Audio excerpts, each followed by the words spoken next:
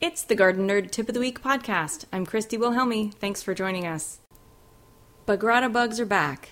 This tip of the week is kind of local, unless you live in California, Arizona, Southern Asia, Malta, Italy, East and Southern Africa, Egypt, Zaire, or Senegal.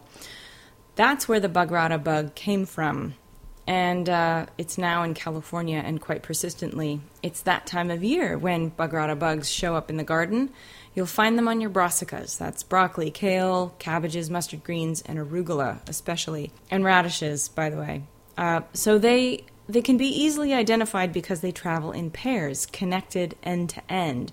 The pest is interesting in that they copulate and eat at the same time. But don't think about that too much. Bagratas are orange and black, not to be confused with harlequin bugs. They breed in the soil in temperatures over 75 degrees, and damage on plants looks like light-covered pinholes or degradation of the leaves, usually near the tips.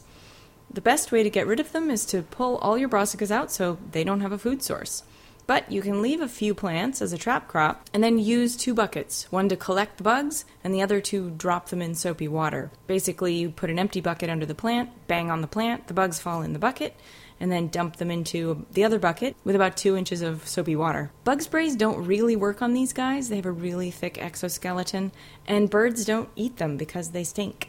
So they really don't have any known predators in the U.S., so it's really up to us to keep after the population. Be diligent and vigilant, and you'll see fewer of them every day if you keep after the problem.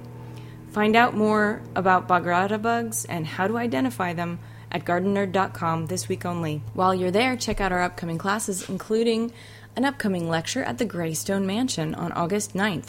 The price of admission includes a tour of the mansion and lunch. Hope to see you there. Happy gardening.